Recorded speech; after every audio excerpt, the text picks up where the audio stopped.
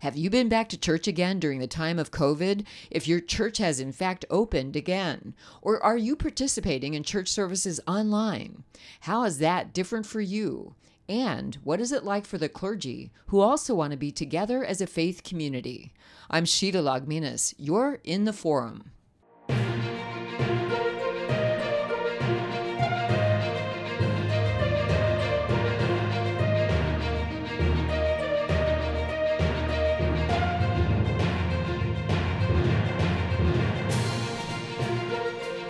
Welcome back.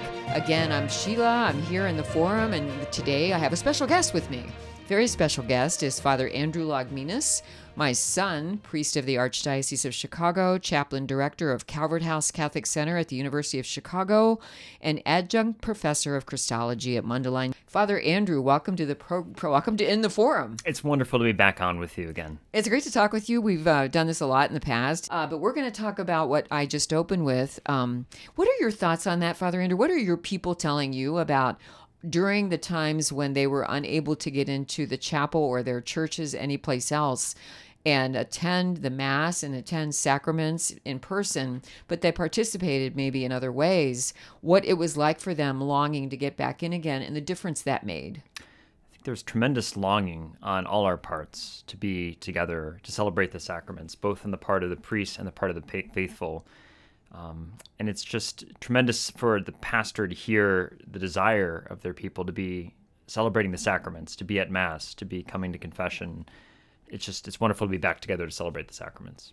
I think people should be very satisfied knowing that their local archdiocese, eparchy has taken tremendous care, oftentimes bringing in some of the very best experts that are available locally and even beyond, to implement regulations that allow us truly to celebrate the sacraments in a way that is safe and healthy.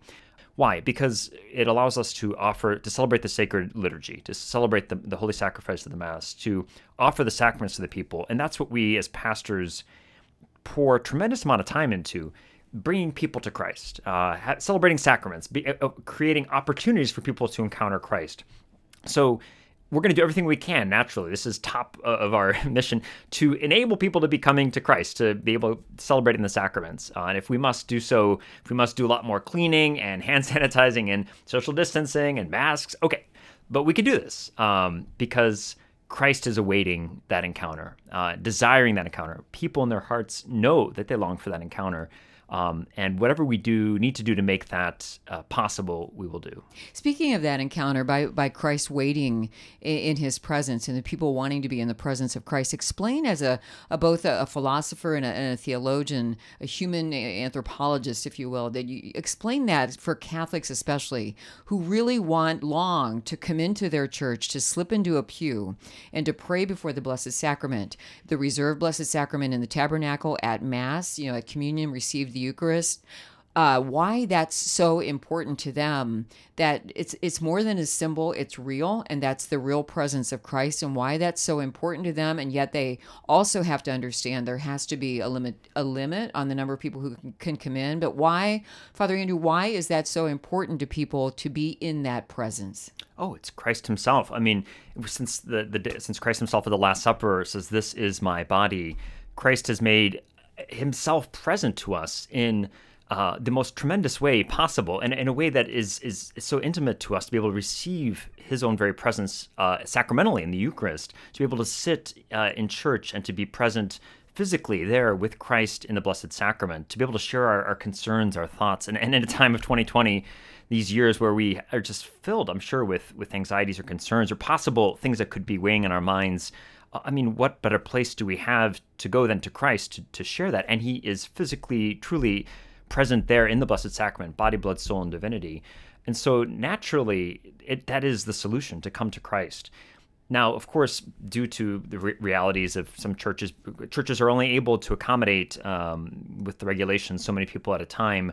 Oftentimes there are regulations on how many people can be there at a certain moment and certain other necessities that surround being present in church. And I just would invite people to be patient and to work with their parishes and whatever those regulations might be. But the solution remains coming to Christ. And if, it's not possible wherever you are to be physically present in church to pray with the Blessed Sacrament, then as you're driving by church, to take that moment to make the sign of the cross, or as you're walking by church to recognize that the Blessed Sacrament remains there. Christ remains present. And even if you have to be a little bit more physically distant, one of the beautiful realities of the Eucharist is that even if we are, whether we're 5 feet, 10 feet, Christ is there present. And every time we receive him, he comes within us and becomes in our very soul. And in that sense, we need not be physically distant from Christ. Every time we receive him in the Blessed Sacrament, he is more intimate and nearer to us than we are to ourselves, to use Augustine's phrase from the Confessions. So I would just encourage people to continue to try to exercise patience with that, with whatever is possible, but to seek every opportunity that is possible, that is afforded to them, to be present. If they can make it to Mass and to be present at Mass, that's of course par excellence the time to encounter Christ's presence. If there's also opportunities for them to pray privately before or after Mass or at some other time, I would just readily encourage people to take these times. Please, if you've never done so, this is the year to start to cultivate that life of personal prayer. And the other sacraments, the reconciliation, a sacrament that's tremendous in its power to heal and to lift the burden of sin which plagues the soul. This is a time to, in our lives, re-encounter the sacraments, perhaps to rediscover them or discover them in a new way, because the sacraments are highlighting for us not only the most important moments of life in a kind of, cultural, kind of anthropological sense, but they are the very moments where our lives in the most profound way encounter God, where we have an encounter with God and are transformed by that encounter. Something is different afterwards. Either a character is imparted or sin is forgiven or the two become one in marriage. There's a profound transformation that happens in Christ by his grace after that encounter. And so, man, this is the year 2020 to be coming to that, encountering that. We feel sometimes distant and aloof or alienated or whatever, but no, in the sacraments, all of that is just eviscerated because we come to Christ, and Christ brings us to each other. And even if we feel distant from other relatives who we can't see because necessary health regulations or what have you, in Christ we're all one. And this is from St. Paul. This is from the church. This is time immemorial. In Christ we're all one. The saints in heaven, those in purgatory on earth. So just go to Christ, go to the sacraments, and whatever is possible, run to it and make it available. And if you can't due to health regulations, practice spiritual communion. Practice our traditions surrounding the availability of sacramentals. Develop a devotional life with the Eucharist, with the Rosary and Divine Mercy Chaplet, any number of other treasuries we have of prayer. There is no excuse this year not to be developing one's personal spiritual life in prayer, because with those adversities come opportunities for greater trust, hope, and faith. And about some of what you just said, I think it's really important for people who are listening to us right now to understand better through your explanation, through your deep theology. But it doesn't take deep theology from a theologian to understand that there is something very different about people who say, I've heard some of our Protestant brothers and sisters, our other Christians, who say Jesus, the Bible, and me. Or going into their prayer, maybe room or prayer closet, I've heard. That's great. Anytime we pray or where two or more are gathered and all of that is true, there is something manifestly different about the sacraments. Talk about the sacraments as being real, though you don't see the realness. You don't see Jesus Christ standing in front of you. If there were a hologram before the tabernacle, right, people would see what's truly happening there. But the real difference it makes to make that the confession and reconciliation, to go receive communion, to be in the presence of Christ, the true difference that people might say, oh yeah, we'll prove it. Proof is in the receiving of it and the change that will always make in you. Yeah, I think people, when it comes to proof, people are looking for tangible, for things that are visible, for something with my own eyes I can see or touch with my own hands. And the sacraments are all about those things you could see, things you could touch. Now, obviously, it's necessary with faith to understand that which you see is not visibly the same as it was before. The two who have come and celebrated the sacrament of holy matrimony are no longer just two individuals, they're one in Christ. That which appears to be bread is no longer bread. It is truly the blessed sacrament. It's truly Christ's own body, blood, soul, and divinity. But the tangibility is inherent in the nature of the sacrament. That is, the use of visible, tangible things you can see and feel, and things that your life is immersed in. God communicates his own presence in those moments through the words of the church, through the form, oftentimes spoken by, of course, the priest or the bishop or the deacon. And these words communicate Christ's own powerful transformation. And in these moments, we encounter not only Christ, the Bible, and me, but there's a whole lot more. The Blessed Trinity, Father, Son, and Holy Spirit. Oftentimes we're entering into Christ's own prayer to the Father in the Spirit. All our scripture is all over the sacraments. Each one of our sacraments are incredibly scriptural in their celebration and their basis and in their foundation.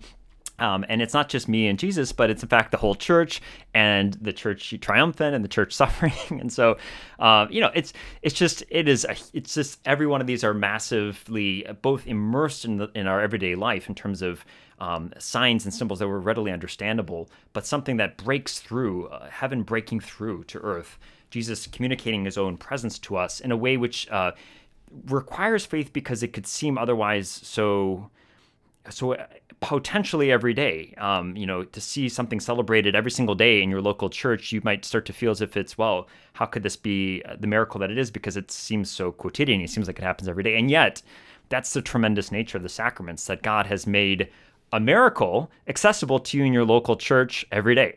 And he's made a miracle accessible to you for your confession, and things that would seem, again, like, utterly incomprehensible to man, that when and it's by faith. I mean, the proof, of course, is not something that can be proven, and you might say, purely apart from faith, although you can see the effects in people's lives. I mean, as a priest, you see the effects in such a way that are clearly undeniable, the effects of the sacraments received that are not purely just attributable to kind of human, causes, etc. But there's a real, you just see it in such a way that actually helps to bolster faith. But faith is irreplaceable naturally, because there's this part of divine revelation.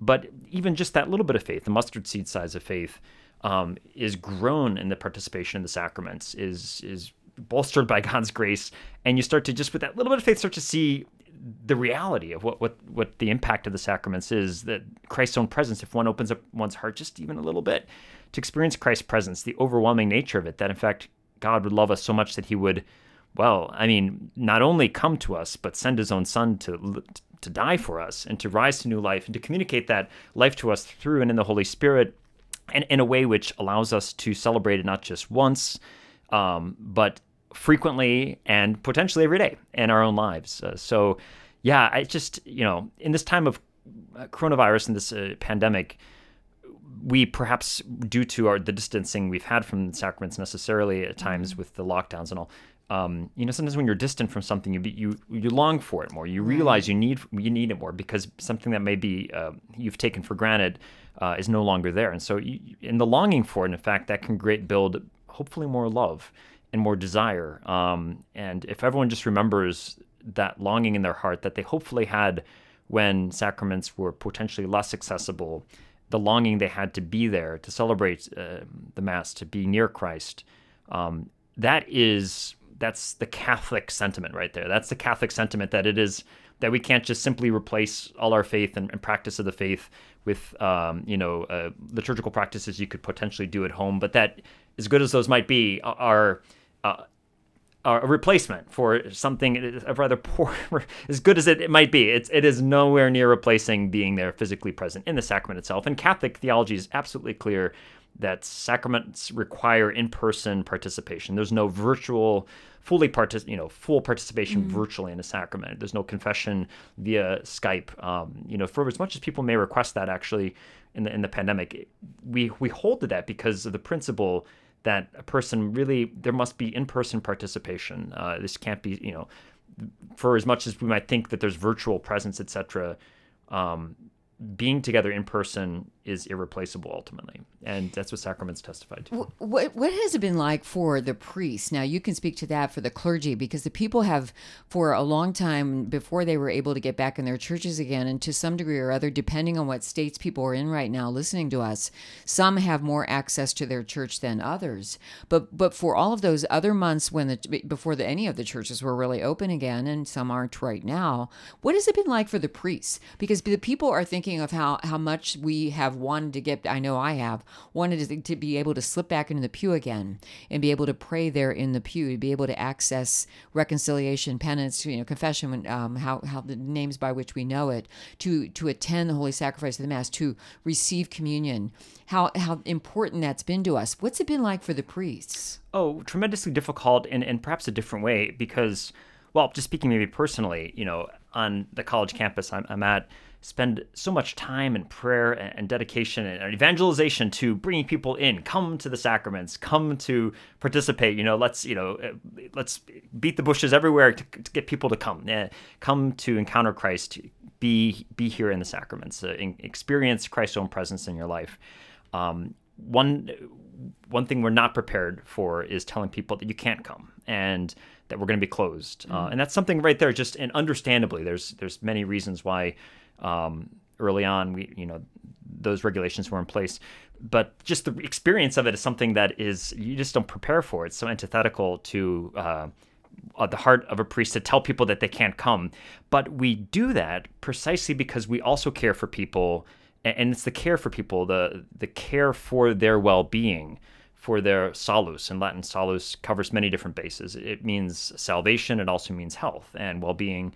And, the care for a person, rightfully realizing, especially before we knew really the dimensions of this pandemic, before we knew how it spread, before we knew things, it really, a lot of prudence, and understandably we got to limit in-person contact, and so if your diocese or if your pastor or if your local administrator has closed and has made in-person sacraments less accessible, just trust me, it was only out of concern and care for the well-being of the flock, and it was probably rather difficult for the priest and pastor to do so. And I just speaking on behalf of all the priests I know.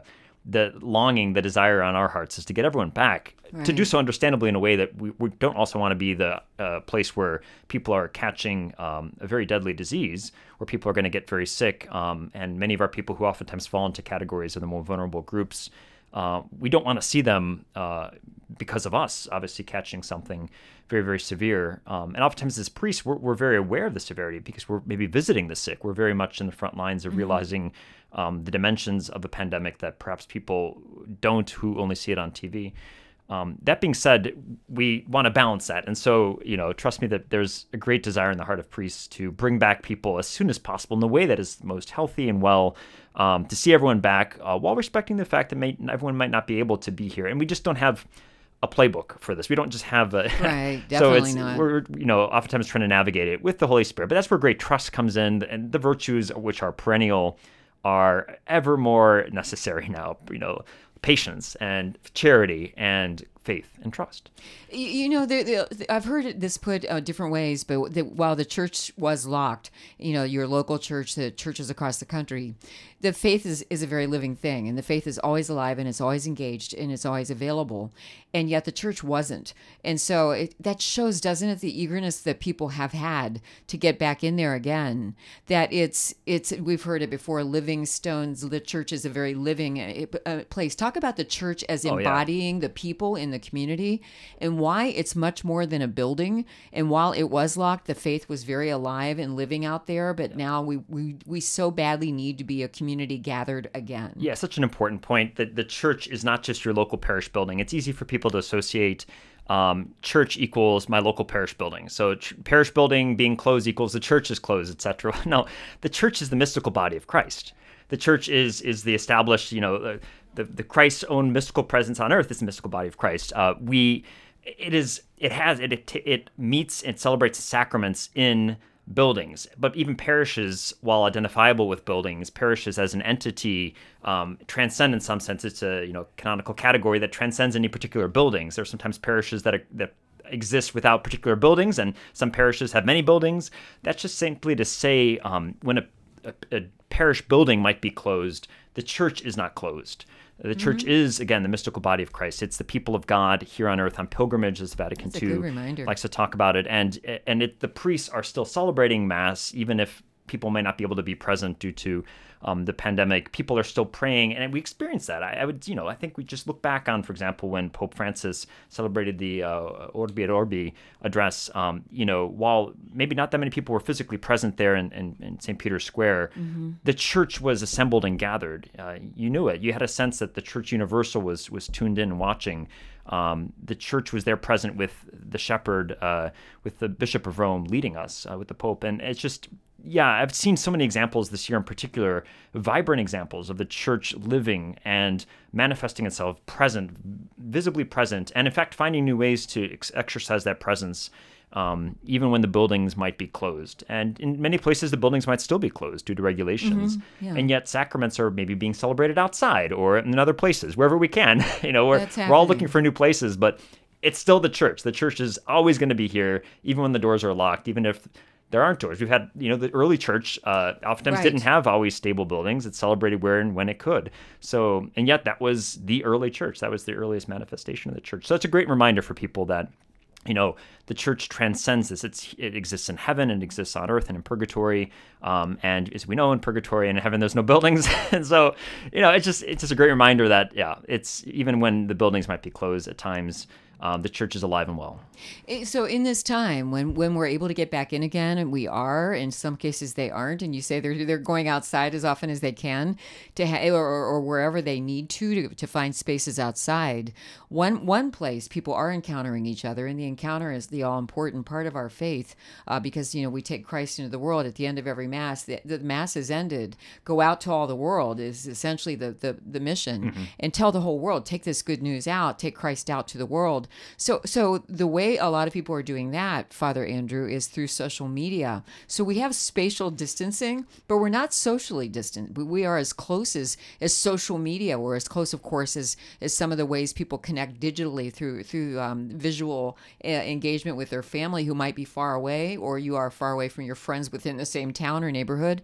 What ought we be doing right now, using those means available to us to go out to the world and tell the good news and take the faith people are so longing for, craving in the hunger of their hearts in a culture that is so riddled with division? How do what should we be doing? How should we be engaging that? And what's the most important thing right now we as Christians ought to be doing? Yeah, right now, this is the time where every Catholic is deputized to be an ambassador for Christ. Every Catholic. I mean, this is already a part of our faith, right? So this is already from baptism. You already participate in Christ's mandate. And there's already a kind of a missionary aspect to the church, which everyone participates in. But this is the time to wake up and realize it, precisely because your local priest, your local parish, your diocese is really doing its best to try to work out, of course, how to rethink a lot of things. A lot of logistics are going into making every, liturgy into a very safe experience where people can actually, be as safe as possible. And so the parish really needs you now to take up your, mandate to go out into the world and to be that ambassador for Christ, to invite people in, because again, we're more limited than usual in what we're able to do in terms of reaching out to our local areas.